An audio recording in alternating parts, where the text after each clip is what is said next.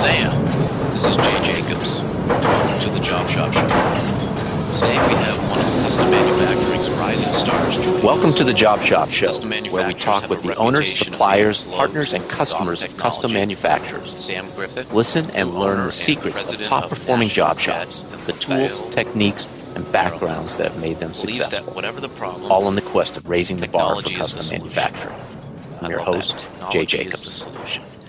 National This Jet episode is sponsored over by 80 years Parts, old, and one of the reasons they are still around is that they are parts. constantly innovating and using a secure, technology to get an ITAR-compliant, edge. cloud-based Their manufacturing specialty system is for micro suppliers hole that drilling, reduces and the they amount of continue time to spent push on the limits sales, of what is estimating, considered possible. quoting, administration, How about and a order hole processing. of a half It of offers a seamless thousandth of an integration inch. with the accounting That's right. and ERP software tools that shops already use, such as 0.0005 QuickBooks, with a E2, tolerance and Job plus Loss. or minus 1 Paperless Parts was 1,000th. founded with a We're mission going to to chat make about micro manufacturing drilling, more accessible applying by technology streamlining as a the quote solution to in cash such process. areas as robots, Spend less time quoting and thinking and more about time selling. redesigning equipment This to make it episode do is more sponsored than by it's our friends intended. at the Welcome to the NTMA, Job the Shop Show, National Sam. Tooling and Machining Hey, Jay, Association. thank you for having me.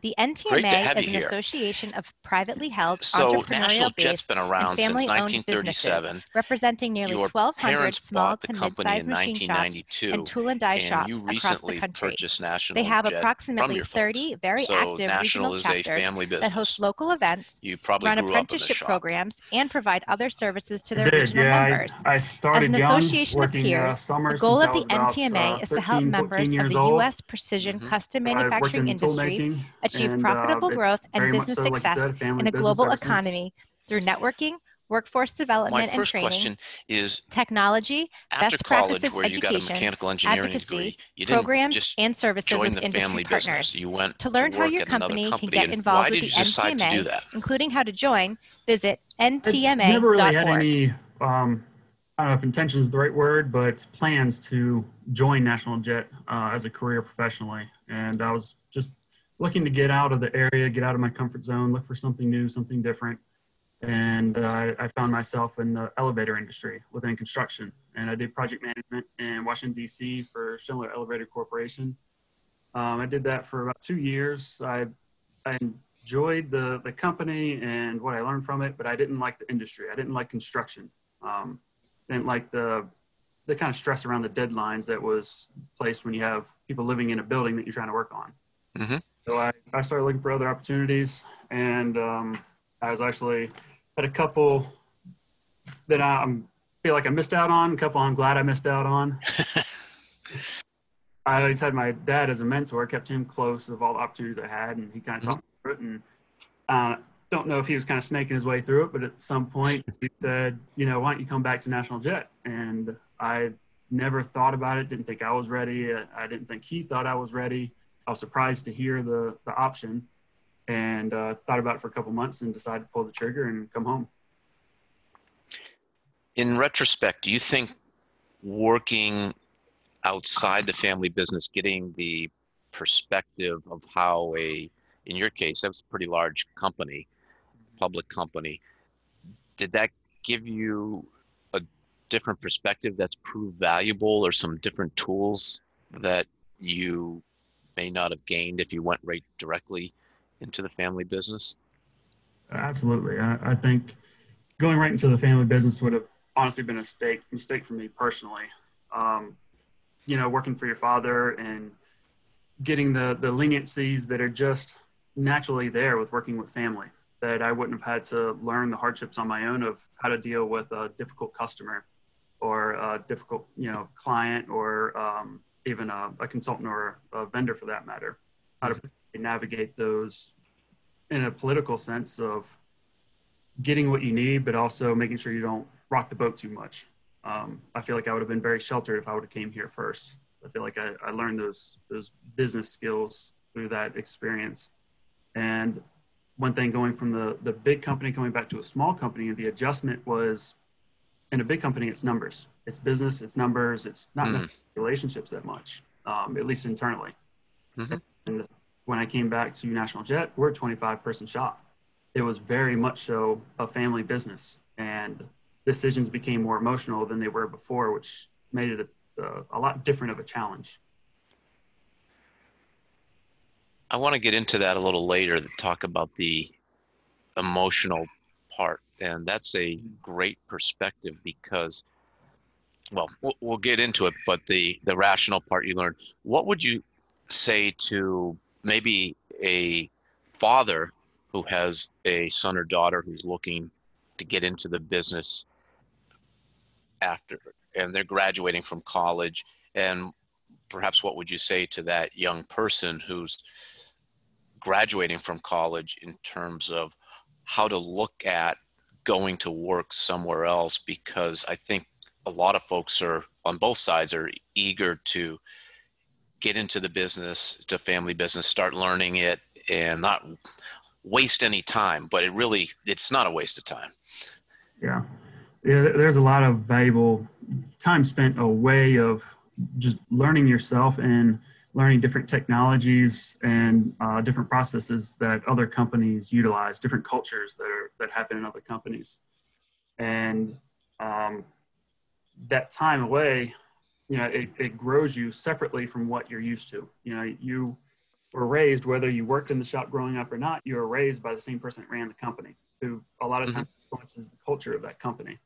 So getting the experience away kind of gives you a chance to spread your own wings. And then when you come back into that organization, you can look at that culture differently as an outsider rather than just coming in under the umbrella and shaded and not seeing maybe some of the inefficiencies or some of the time lapses that have occurred where technology is kind of getting past where, of course, you have legacy knowledge that technologies may have surpassed where you currently are. I really like that word you use, shaded. It made me think of you are an acorn growing under the shade of a larger oak tree, and essentially by going out to another company before is being planted with nothing above you so that you have the opportunity to grow. Mm-hmm. What a great word you chose to use there. Right now we're recording in April 2020, and you are an essential supplier, an integral supplier in the PPE space, the N95 mask. So can you tell us a little bit about how National Jet is involved in the N95 masks? Sure. So National Jet manufactures what they're called melt-blown die tips. So they're essentially extrusion dies, very specific to manufacturing absorbent and filtration materials, which includes the material that are used for the N95 respirators. Mm-hmm. There's only a handful of companies around the world that can manufacture these. And to my knowledge, we are the only ones that also repair them. So we've been in this business for about 25 years, manufacturing new and repairing these extrusion dies. So these dies we manufacture are anywhere, let's say roughly 5 feet in length, and can have anywhere from 1,000 to 2,000 holes. Hole diameters can range from 10 thousandths in diameter up to, let's say, 24 thousandths in diameter. And we make the entire die. It's like I said, about 5 feet long, and it's only about maybe 3 to 5 inches wide, and it comes up to a knife edge. We'll run straight down that knife edge. So we drill those micro holes right down that knife edge. Wow. Are you shipping these dies around the world then? Most of our dies are here shipped in the U.S., but they could be sent over from that corporation over to other facilities across the world. And we have had a issue in the U.S. of getting enough masks. Mm-hmm. My understanding is the equipment that uses your dies is quite expensive and takes quite a while to make that machinery. So maybe you can just share with us some of the things that you've seen in terms of being able to multiply the output of the material for the mask, which is where you're involved. Yeah, we get a lot of requests. People think we actually make the material ourselves, that we extrude, the fiber, which we do not. We're even further upstream. But making the dies, we're so far up that we're a little bit late into the production that the dies have to wear before we get a call from these manufacturers. So they're running them at such a high rate. I don't know if they're necessarily pushing the limits, but they're running them around the clock to try and manufacture this filtration material that they're wearing the dies quicker. So we're now getting orders to supply these dies. And for us, the lead time for a brand new melt blown die tip typically would have been, let's say, 12 to 18 weeks. And during these times, with kind of shifting some of our schedules and really reprioritizing jobs based on the country's need, we've been able to reduce our times to about 8 to 14 weeks. But still, it's a process that takes time. These aren't sitting on the shelf. You can't throw a piece of material in and 2 days later get a part out. Absolutely. These are custom specs, custom built. The specs come directly from the non-woven or the filtration manufacturers, and we manufacture them to those specs. So there's no getting around it. We can't even start a little bit ahead of time until we see what the specs are, order the material, and start the manufacturing process. National Jet is an expert and one of the world leaders at micro drilling holes and really small holes. And before the podcast started, we were talking about how sometimes it's frustrating that customers only think of you of making parts with holes. So what are the range of services that National Jet offers, and how does the micro hole expertise lend itself to excelling at those services? Sure. So, as you know, when we started, it was all about micro holes. Our founder in 1937, he developed a machine that would hold a very tight concentricity, and he was able to make very tight and precise drills to drill these very custom, small, niche holes. Since then, we've been able to develop and look at what industry needs these holes. And it's, believe it or not, it's kind of hard to find who needs a small hole. I mean, it's small college. You can't just Google it and find your customer base. What we focus on is typically flow. Anywhere where flow is critical, a very small, precise, crisp hole is a lot of times necessary. There's a lot of other ways of making holes that could be faster, maybe not quite as small, but it will not be as precise, or it will not be as parallel or sharp corners on the entry and exit hole. And we mechanically drill all of our holes. So with that, we had these machines, we're drilling small holes, that's all good and great, but we were drilling a lot of other people's parts. So we were only getting a small portion of the job, and we started realizing that the burden of liability whenever it didn't work right, whose fault is it? Was the part not to spec, or is it the hole? Then also come the challenges. If the part isn't to spec and it comes in and we're expected to put the hole in a very specific place, we have to rely on someone else's offsets. Maybe they hit the tolerance, but it's offset a little bit, or maybe they missed the tolerance. So we had to deal with that every time a part came in. So we decided to vertically integrate and start trying to make the entire part ourselves.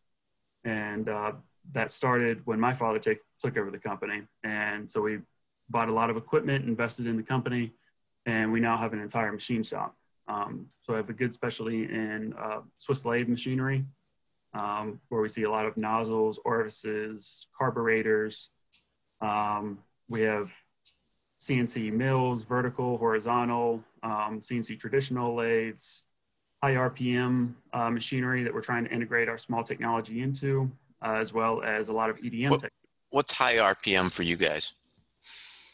High for us would be 60,000. Okay. So is micro hole drilling specifically defined as it has to be mechanical? Because on your website, you show that you can create other small holes using plunge EDM, wire EDM. Mm-hmm. You're doing it on the Swiss equipment. But is that the micro hole, you define that as mechanical? Not necessarily in kind of our world.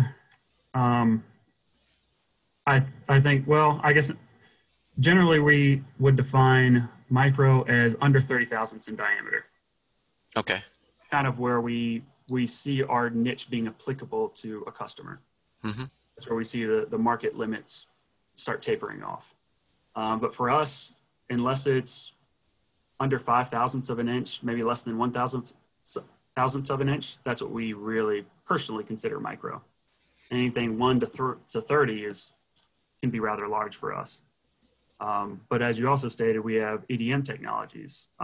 So we do micro EDM, and that's very big, and that started with carpet fiber. So fiber industry, they require what is called a trilobal shaped hole. And a trilobal shape is basically a capital Y, if you will.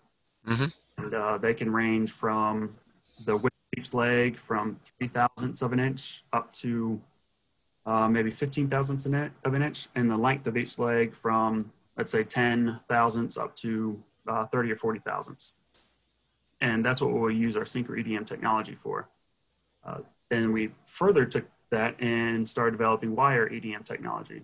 And what we're very adept to is running a 1,000th diameter wire, which is rather unique in the wire EDM community. Okay. I want to get into a little later on specifics on some of the equipment and how you do it. You mentioned some of the applications, but it seems like, as you said, that it's more about flow than a particular industry. But I can imagine there's medical, there's probably defense, there's probably engines, and maybe telecom, other things that involve fiber. And I think you guys are in a great space because the parts are getting smaller and smaller. Mm-hmm. People want more precision, and even if the part isn't getting smaller, the small parts that already exist, you want the precision on those. You want to take out the variability. So that's where your expertise and just the history of the company seem like they really come into play. Yeah, it's definitely kind of a double-edged sword from what we've noticed in that the world is getting smaller. You think of technology, you think of phones, you think of circuit boards. Mm-hmm. Everything's getting more and more condensed and smaller and more impressive in what it can do. But with that, so is technology, and that is really our competition. Where we developed all of our machinery back since starting in the 30s, as you see these machine tool manufacturers, they start getting better and better to this need, to feed this demand that you say we're well positioned for. Mm-hmm. So it is integral for us to stay ahead of and on top of what technology other machine tool manufacturers are coming out with. How much, I'm sure in the beginning it was almost 100% art. Mm. Has the pendulum really swung the other way, or how much is art still a key component in the manufacturing of micro holes? I would say as far as micro holes, it's still very much an art. It's just where you apply that art. Whether you use our original technology, which we still use, or we've been able to adapt that art to newer modern CNC machinery. That's a good way of thinking of it. There are couple great stories on your website about, and even a video showing how small the parts, the holes can be. Could you just talk about those, a couple of those? Yeah, we've got a great history, like you said, since being in business over 80 years and in such a unique space. It's something we're very proud of and like to talk about. The two stories you're mentioning that really stick out are, one is drilling a hole in human hair. It's something we've been doing for a long time. It's kind of a marketing thing for us. We've got one guy out there who's about half bald, and we wait 6 months, grows his hair back, and we take some more and drill some holes in it. We'll actually feed a 1,000th diameter wire through that hole we put in the hair, and we'll make cards out of it, little marketing cards that we'll hand out at trade shows or at customer visits. And we had back in, I think it was probably in the 60s, we have a YouTube video link on. Before you describe the YouTube video, how thick is a human hair? Human hair is about 3 thousandths diameter in diameter, 3 thousandths of an inch in diameter. Wow. Typically drill a 1 thou 3/10 hole and then feed that 1 thousandths wire through. That's crazy. But he was on a show called I've Got a Secret. Very old show. I had never heard of it, to be honest. It's in black and white, and there's a YouTube link in our video, and the first thing you see is just kind of a snowy, blurred vision before the video starts. But they've got 3 celebrities at the time on the show, and it's all about this mystery guest who has a secret, and they try and guess what the secret is based on some questions. And his secret is that he can drill a hole in the hair, and he actually had brought a machine to the stage and drilled a hole in one of the panelists' hair. That's fun. That's a great video to have, story to have. There's another one as well about a competitor who maybe you could share that. Sure. So again, the founder, John Coupler, is very good in marketing and is very outspoken guy. And I think one time we actually had a Guinness Book of World Records for the smallest diameter drill. But in any case, he was very boisterous about this ability. And it was a European company. It was a Swiss company, which, the Swiss were world renowned for Swiss watches, Swiss Army knives, precision in manufacturing. And they took offense to this claim, this worldwide claim that he could make the smallest drill, the smallest hole in the world. He is just very, very prominent about it. And so one day they came in the mail, they sent him a drill. And they said, "This is our smallest drill. Do you have a drill smaller than this? Prove it." He looked at it, took it on a microscope, took it on the shop. He put a hole in it with one of his drills with a note and saying, "No, it isn't." That's pretty funny. Yeah. But yeah, that's wonderful. That's wonderful. It seems that starting with the founder there, that National Jet has been obsessed with innovation. And as you said, the machine tool manufacturers are starting to encroach onto your turf, and you could just say, oh, well, yeah, but you want to get better. You make your own micro drilling machines in your tooling. Do you build those from scratch, or do you adapt those from existing equipment? It depends on the application. Of course, the tooling came from our own design. That started from very day one. We designed the tooling. We have actually a tooling book, and we actually sell tools. We don't necessarily market it the most because we're not trying to create competition for ourselves. It's more of mostly an internal need of the fact that if somebody needs a 1 thou and 7/10 drill, we're not going to find that on MSC. So we've got to make it ourselves. So that's a trade secret. Are you like Coca-Cola, or you keep it locked up in the safe at night? We do. Yeah. One guy knows it, and well, not one guy, but one guy keeps all the secrets, I guess. And then the wire EDM, you are using 1/1000 wire. That doesn't sound common. Do you have to have that specially made for yourself? We adapted the machines ourselves. So we bought the machine, as anyone would, and then we modified it to be able to make the cuts and do what we wanted it to do. The modification, and I know that that's a lot of your secret sauce, but for someone, let's say they're not interested in doing micro holes, but they want to improve the performance of an existing piece of equipment.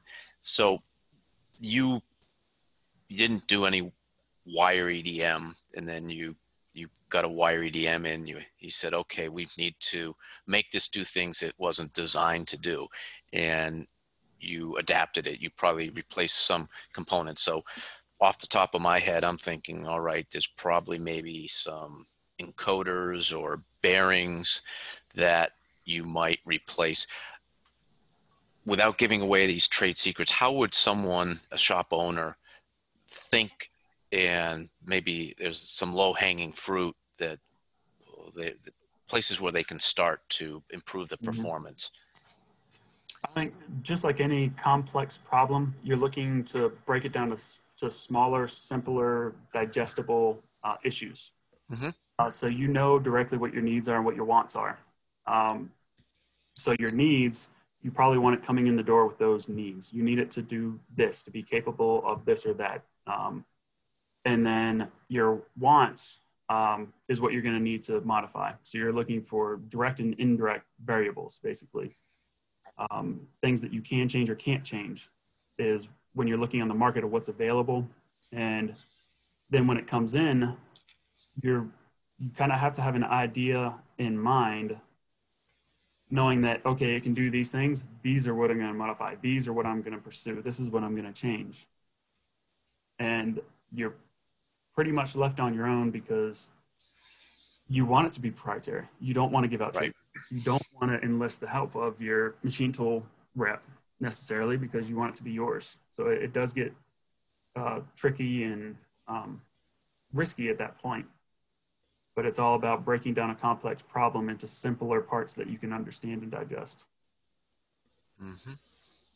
And that's probably just the DNA of National Jet over the years.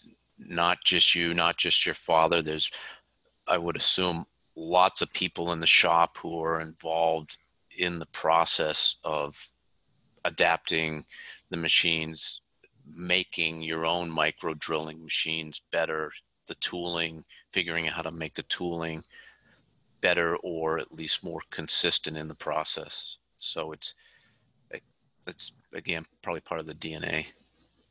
Absolutely. I mean, you know, my father and myself, we might be the owners, but to be frank, we're not coming up with this technology. We're not coming up with the ideas. We're just listening, opening our doors, keeping them open, and letting the experts that are our people, our guys on the shop floor, they're the guys that do it every day. They know what works. They know what doesn't work. And it's our job to listen to them and pick the right ideas. They ever fail with some of the ideas they want to try? Yeah. And how do you handle that? It's just part of it. What do you say to them? I guess it's just more of a learning experience than anything. It's because it's not them making the final decision. It's us. You know, it's in management buying into that choice that, yes, this is a good idea and we're all in. Either we're all in or we're not. And so there's no finger pointing if they... No, the finger will be pointed at me. If I made the final decision, I decided to make that purchase and go down this road. They gave me enough information to make an informed decision. That was the decision. So regardless of who told me or who pushed for it and who didn't, it was my decision to make that final trigger pull. So, you know, as an owner, you have to own that. I always like to think of it as you only fail if you don't win or you don't learn something. Yeah. That's a good way of putting it. What is the limit? How small, how micro do you think you can get on holes? Can you add another zero? I don't know. I get asked a lot, you know, these engineers, they put some crazy tolerances on some drawings. I mean, we'll see, you know, plus or minus 20 millionths on a drawing. We're thinking, who's holding that? Because we're not.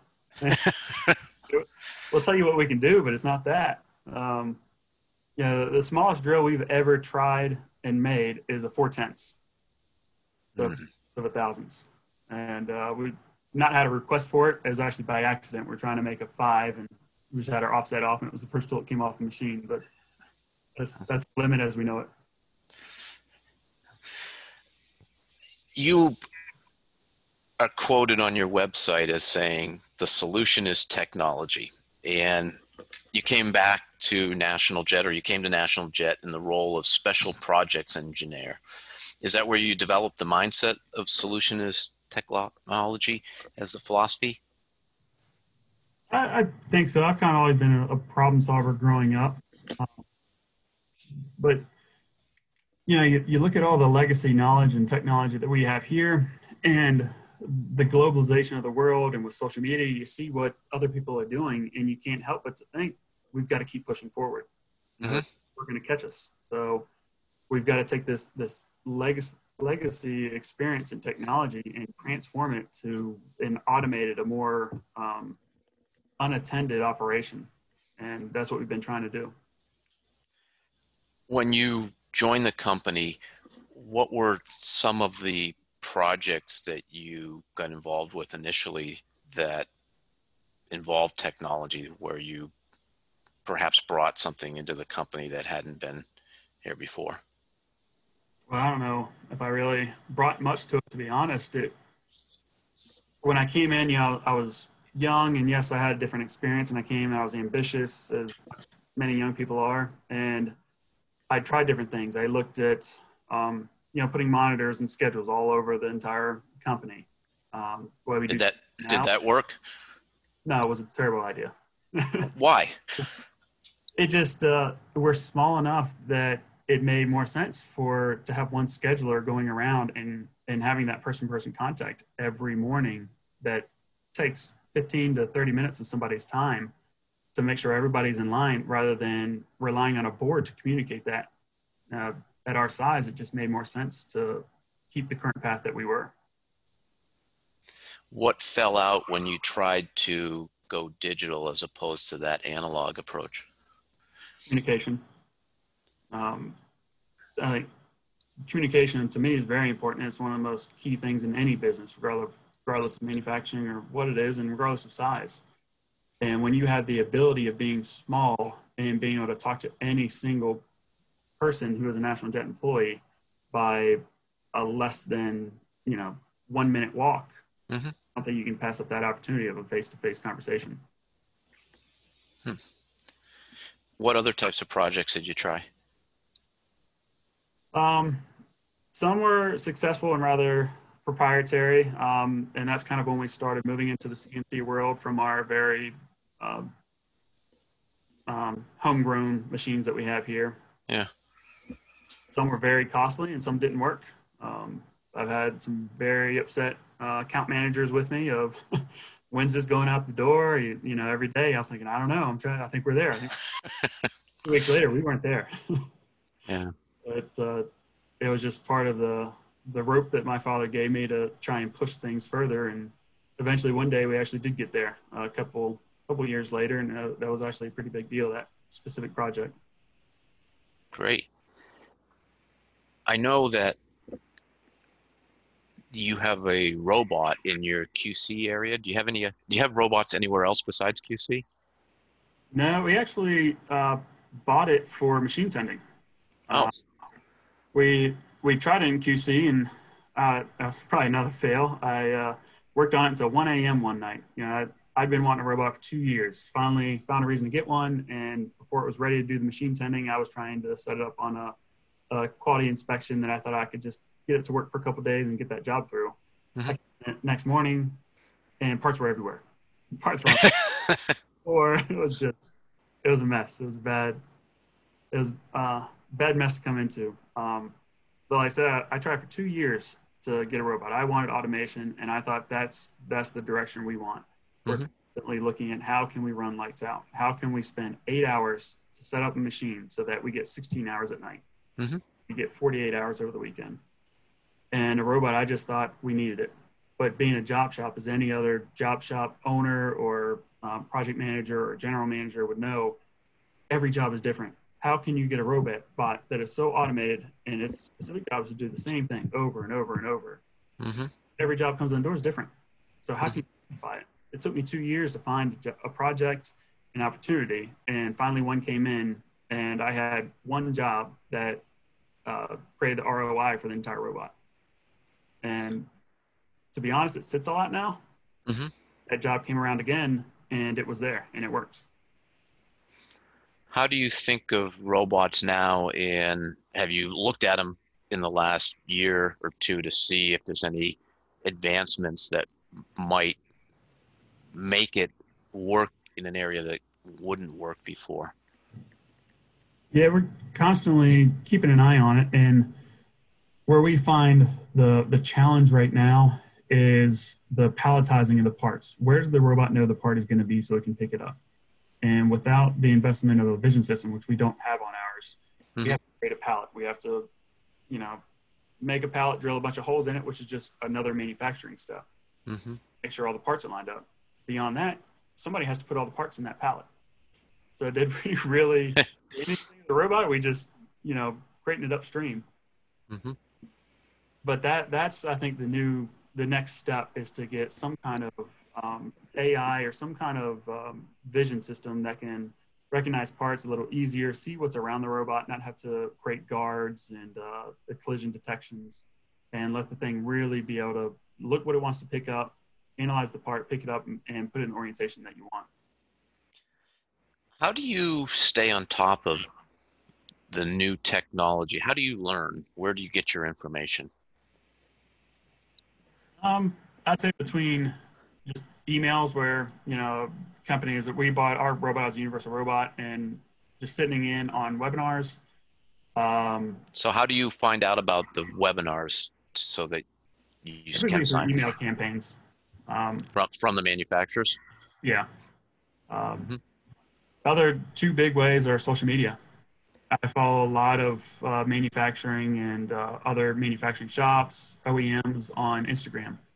And I find you see a lot of really innovative stuff. Everybody wants to put their best foot forward on social media. So you see the most challenging solutions that they've came up with. Instagram then is a great tool.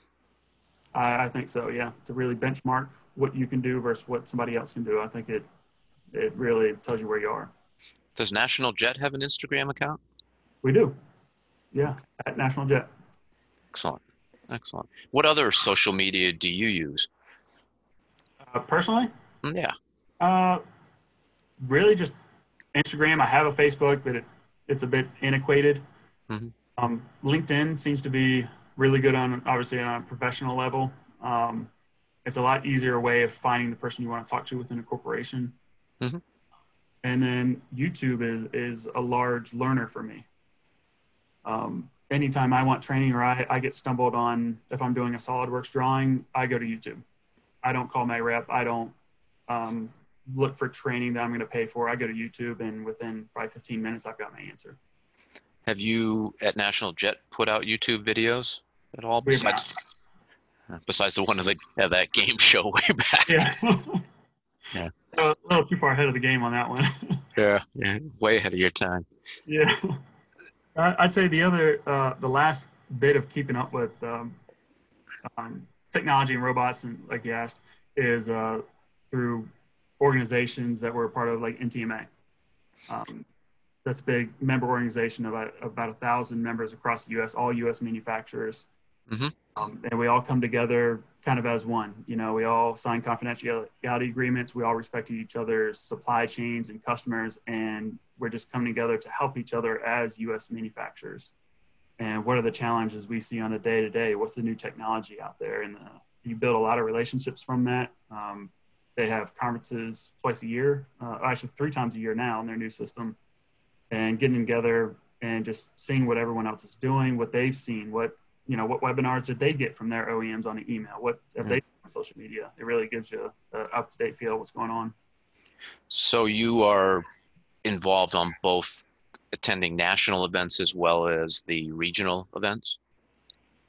We actually, in our location, we do not have a regional chapter. So we're at-large members, so we only attend national events. But it's still worth it to us. And you had shared before the podcast that you chat pretty regularly with another shop owner in Philly, and that's been a real plus for you. Yeah, that's Mike Jenkins. He's the owner of Jenkins Machine in Bethlehem, PA, about 40 minutes north of Philly. And we just struck a chord. We had kind of similar transition stories. He's about 20 years before me, but the friendship we have and the camaraderie we have has been invaluable. And especially during this COVID-19 pandemic, being able to talk to him probably every 2 days. Hey, what are you doing? How are you keeping your people safe? Are you be able to stay open? Are you keeping you guys paid? what are you facing? What restrictions are you under in your state? How are you handling it? It has just been a really helpful. It's a couple of things that he was doing that I wasn't doing yet that I was able to adopt, and I hope the same for him. But it's just a reassuring feeling to have someone you can talk to that's going through the exact same situation you are. Yeah, have that peer-to-peer conversation. How did you meet him? Was it at one of the national events? We actually met, it wasn't a national event, and it was part of their emerging leaders team, NTMA emerging leaders track. And they also do a conference every spring. And I met him in Denver at an emerging leader conference. And then I would see him again every fall at the national conference and so on. Yeah. I think that Zoom and being able to communicate with video remotely is becoming more of the norm, but there's just something to be said for the in-person, the live events. The learning is, of course, valuable during the day, but it's the conversations, the camaraderie in the evenings, during the dinners, during the drinks at the bar afterwards. Those are where you really cement those types of relationships. And as you just pointed out, it's invaluable at a time when, if nothing else, you just want to be able to talk to somebody who's going through the same thing. Right. It's a peace of mind, but like you said, that press in the flesh or something to that trust that you get, that bond, those intangible conversations that you have in between the lines that over a Zoom you just can't get. I mean, Zoom is a great step in our current time to get past a phone call or an email, but visiting somebody or getting to know somebody person to person, there's just no replacement for it. Mm-hmm. I want to get back to the technology in the shop. And so it sounds like you only run one shift. Are you able to do anything lights out, run parts after people leave? We focus on that a good bit, specifically on our Swiss lathe department and our horizontal machining departments. We're focused on, like I said, during the 8 hours we're here, we want to set it up so we can run at least 16 hours at night. Or, the weekends, that's always a push. Every Thursday, we're looking at, okay, what's going to be going on this weekend? Or, even so far back as Monday and Tuesday, what job do we want to do next so that this weekend we can get it run? If a holiday weekend's coming up, we're looking at, this is a big time for us. We got 3 days we can pick up unattended time. How can we juggle our schedule to capture that? Do you use any machine monitoring software? We don't. I've kept a close eye on it, and I just don't know the value out of it. On a spindle up time, we're not running 100,000 parts at a time where we don't change the part in between. We're running 1,000 to 10,000, and a job might take a day or a week. So looking at that spindle load isn't really value-added information for us. Yeah, but it sounds like it's one of those items that is coming. It's just It's not adding, or doesn't seem like it would add any value yet for you guys. Do you have any 3D printers in house? We do. We have MakerBot Method X. Huh. And how do you use that? Well, it's hard to find opportunities for it. It was a purchase out of MakerBot is actually one of our largest customers. We make a lot of parts into their machine. Mm-hmm. So this was the first model they came out that kind of hit the manufacturing space. They had always targeted education with their replicator models. And they came out and they could print ABS with this model. So it intrigued us. We wanted to further our relationship with them and understand their machine better so we could help them better as a supplier. But also we wanted to understand additive manufacturing. It's, as a subtractive manufacturer, mm-hmm. and it's a challenge, it's technology. We want to know what it could do. So we kind of bought it just for those two reasons. We didn't have a need. And since then, we've been able to make fixture jigs for QC, for our robot. In fact, our guys have came up with a couple of part handling things. We fixed a couple of broken fixtures.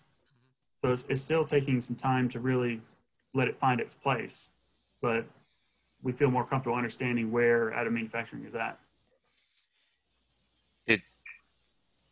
seems though that it's part of experimentation is part of the fabric of your shop, and technology is embedded at every level. Is that a fair statement? You would say that technology is sort of a fabric of the shop? I would say so, yeah. I mean, we take a lot of mitigated risks in the challenges we take on, and it's always looking at a new job. Can we make this part? Yeah, sure, maybe. Do we want to make this part? Do we want to invest in what it's going to take? Does it fit our niche? You know, we have a nice niche in the market. Do we want to disrupt that? Mm-hmm.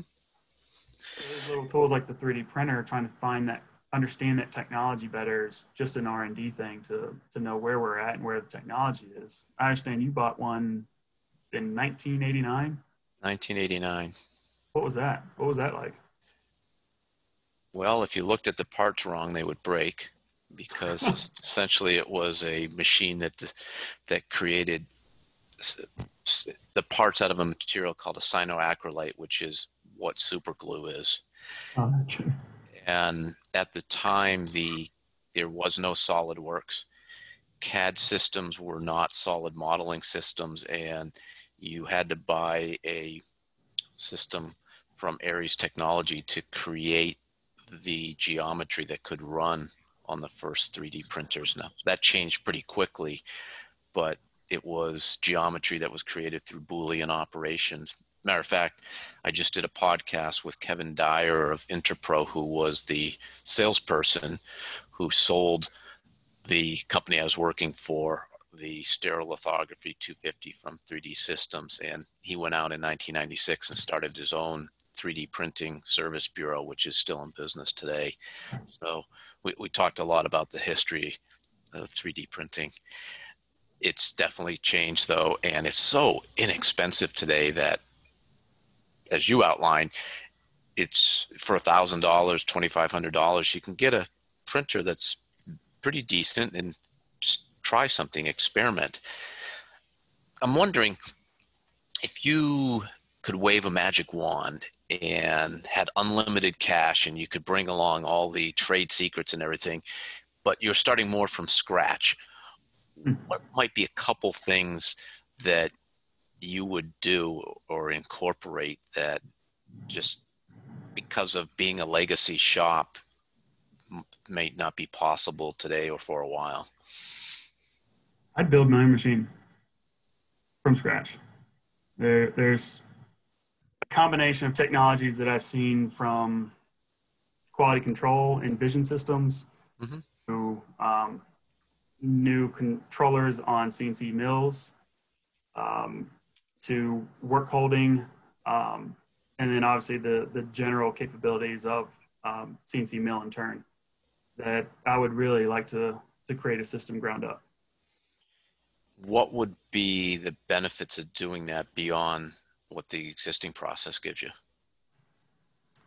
Kind of simplicity into being able to make a part that you wouldn't necessarily need to be a craftsman machinist with 10 years under your belt to make a specific part.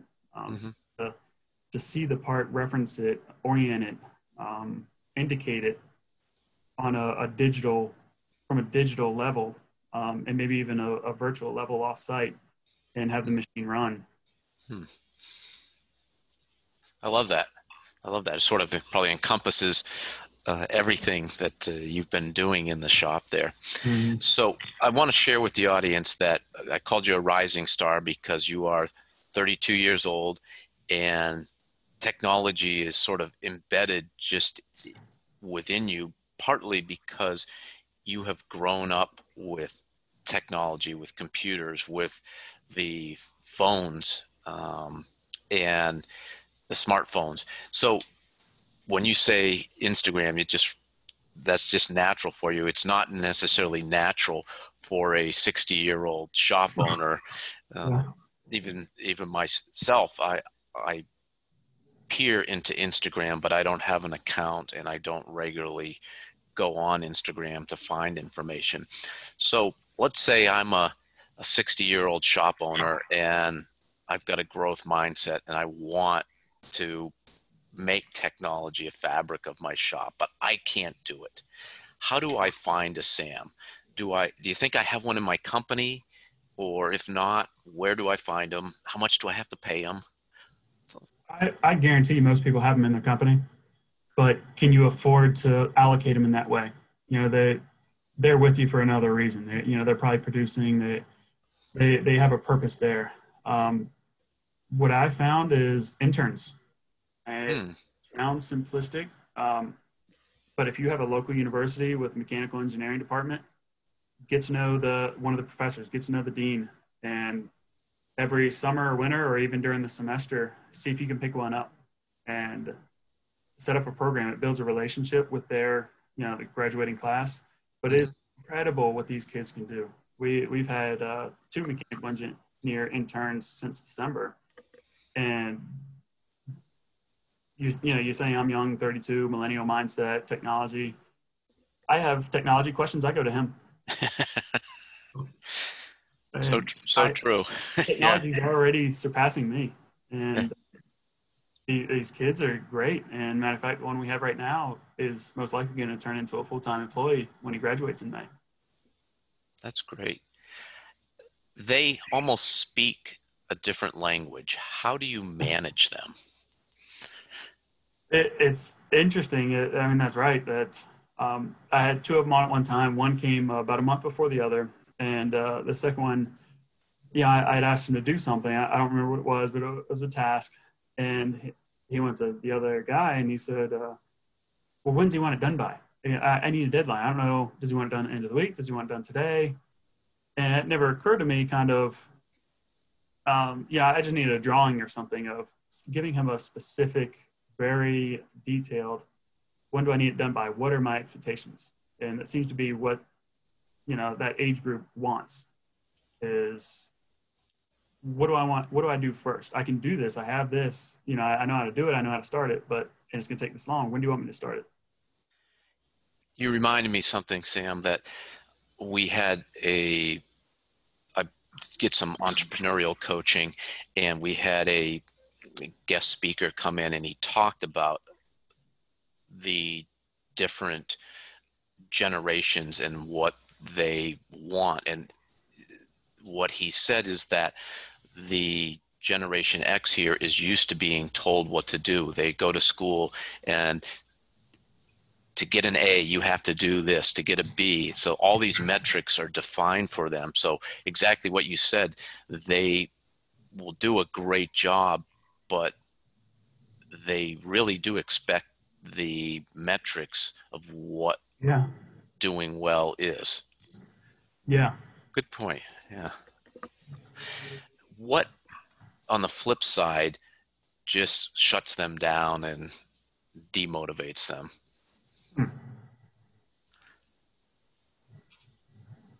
Or just any other insights in when having them there, things you have to be conscious of?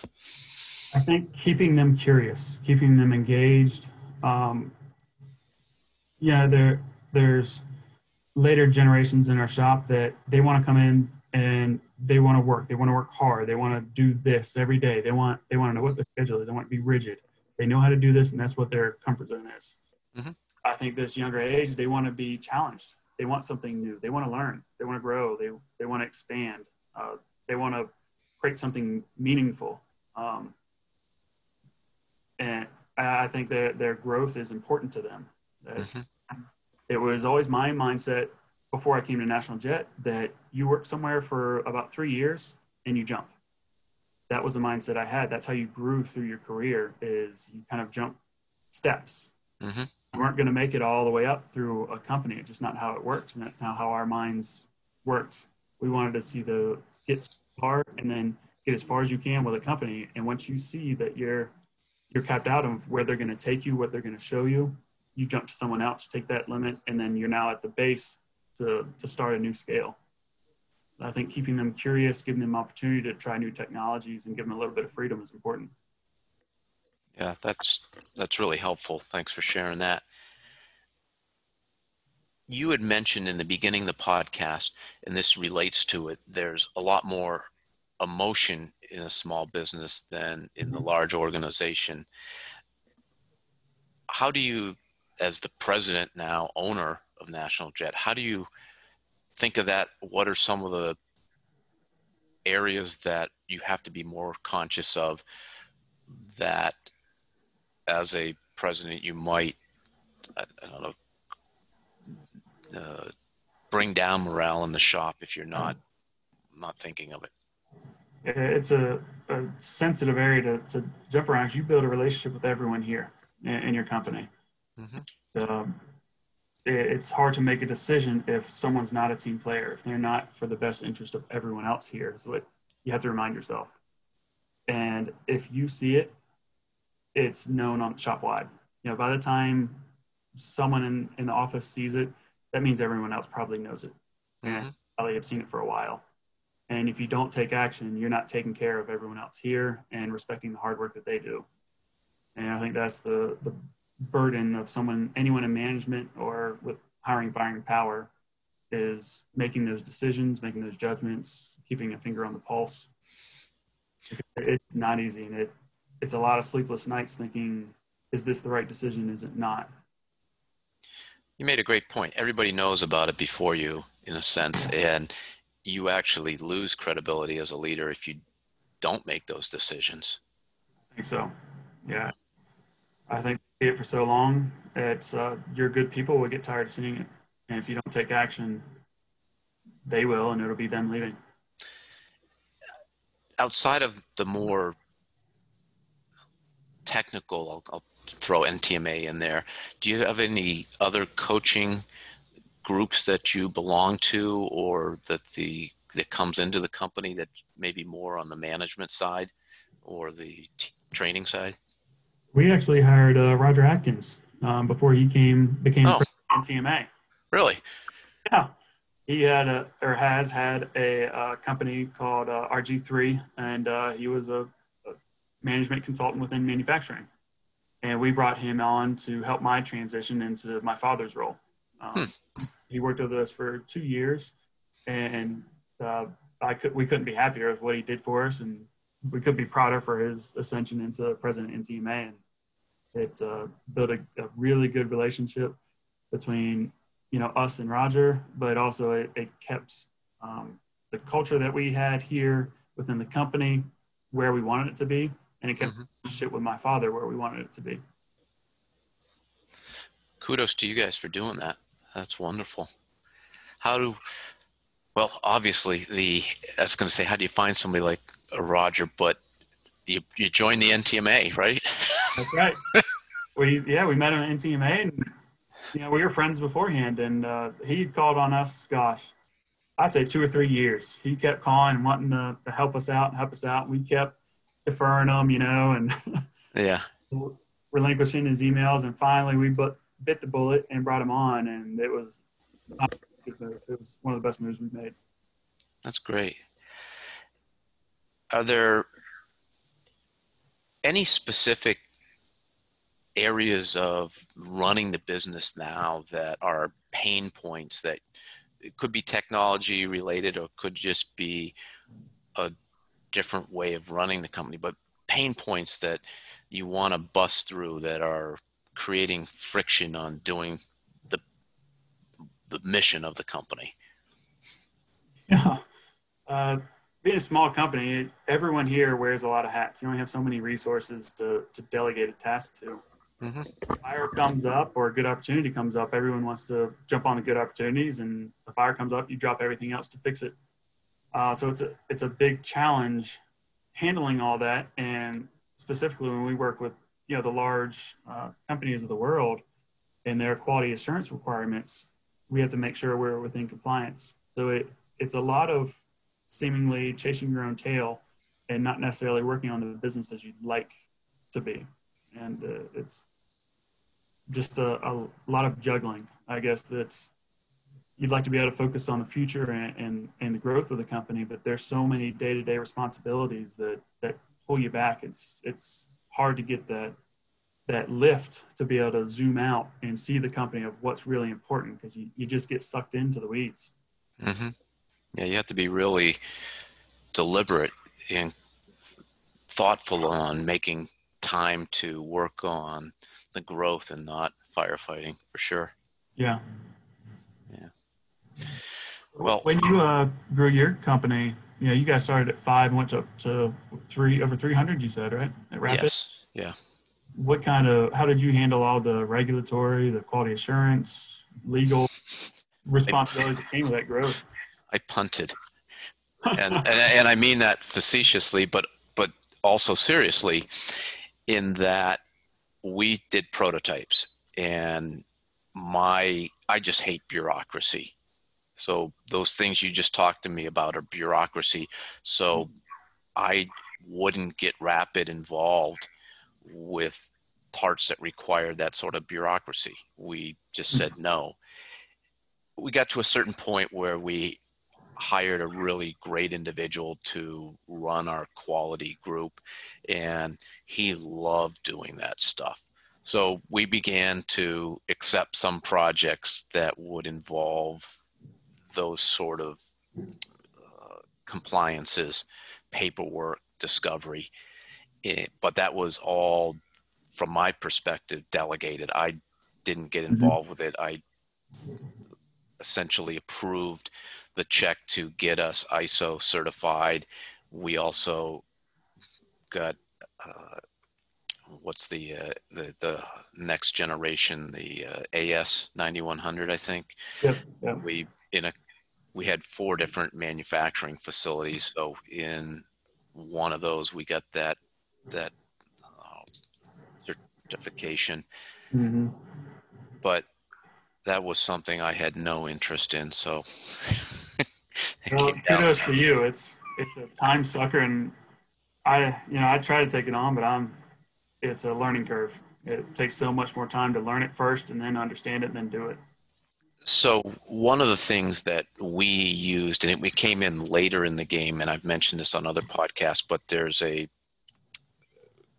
testing system called Kolbe, Kolbe, and it measures 4 areas and gives you a score of 1 to 10 on fact-finding, follow-through, risk-taking, and sort of hands-on desire.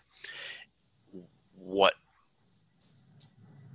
in the area you just described, you really want somebody who is high on the fact-finding and high on the follow-through. So, yeah. And you want them really low on the risk-taking, so that I mean, all those things are put in place to take away risk. So you don't want somebody going around the system. And when you are looking to hire into specific roles within the company, you sort of know the characteristics that you need for the role. So as you test people at a certain point in the process and find out, they may say certain things, but is their natural inclination to do what you need them to do day in and day out. And you found that test to be pretty accurate? Yes, it was the most valuable tool, personality testing tool. I've done a bunch of the others, the Strength Finders, the Myers-Briggs, other ones, and the Kolbe is definitely the most actionable. No kidding. I appreciate that. Mm-hmm. Yeah. Well, this has been a lot of fun, Sam. I enjoyed it. Yeah, this was a fun conversation. I really appreciate you taking the time out today to chat with us. And I really like the energy you have and such a positive outlook. It's exciting to think about where National Jet will grow to over the next couple decades under your leadership. And I really sort of get goosebumps just thinking about all the little things, the incremental improvements that have gone into the process of drilling and creating such tiny holes. I never knew that this was possible till started researching your company and what you guys are doing. So thanks for talking about that and sharing how you're using technology in the shop, how it's really again, I'll use the word fabric of the shop, and how some of the people side things that we talked about, those were super helpful too. So any last thoughts, anything you think we might have missed that you want to share? No, I really appreciate the conversation and the time to talk with you, and really honored to be on your show, and look forward to watching your show in the future and all the other great people you've been interviewing. Thanks. Appreciate that. Where can people find National Jet? What's your website? www.najet.com. And that's najet.com. Yeah. And how about you personally? What's the best way to reach you? Honestly, just Google us and call the number. Okay. All right. Well, folks, this is a pivotal time. Manufacturing is coming back to the U.S., and we really have to up our game to make sure it stays here. So let's make it easier for the companies buying our custom parts to decide to stay here, to keep manufacturing parts here. My challenge this week is to identify the tech-savvy expert in your shop, that young X generation, and give them an opportunity, maybe even give them a budget of $1,000 and tell them to run a science experiment.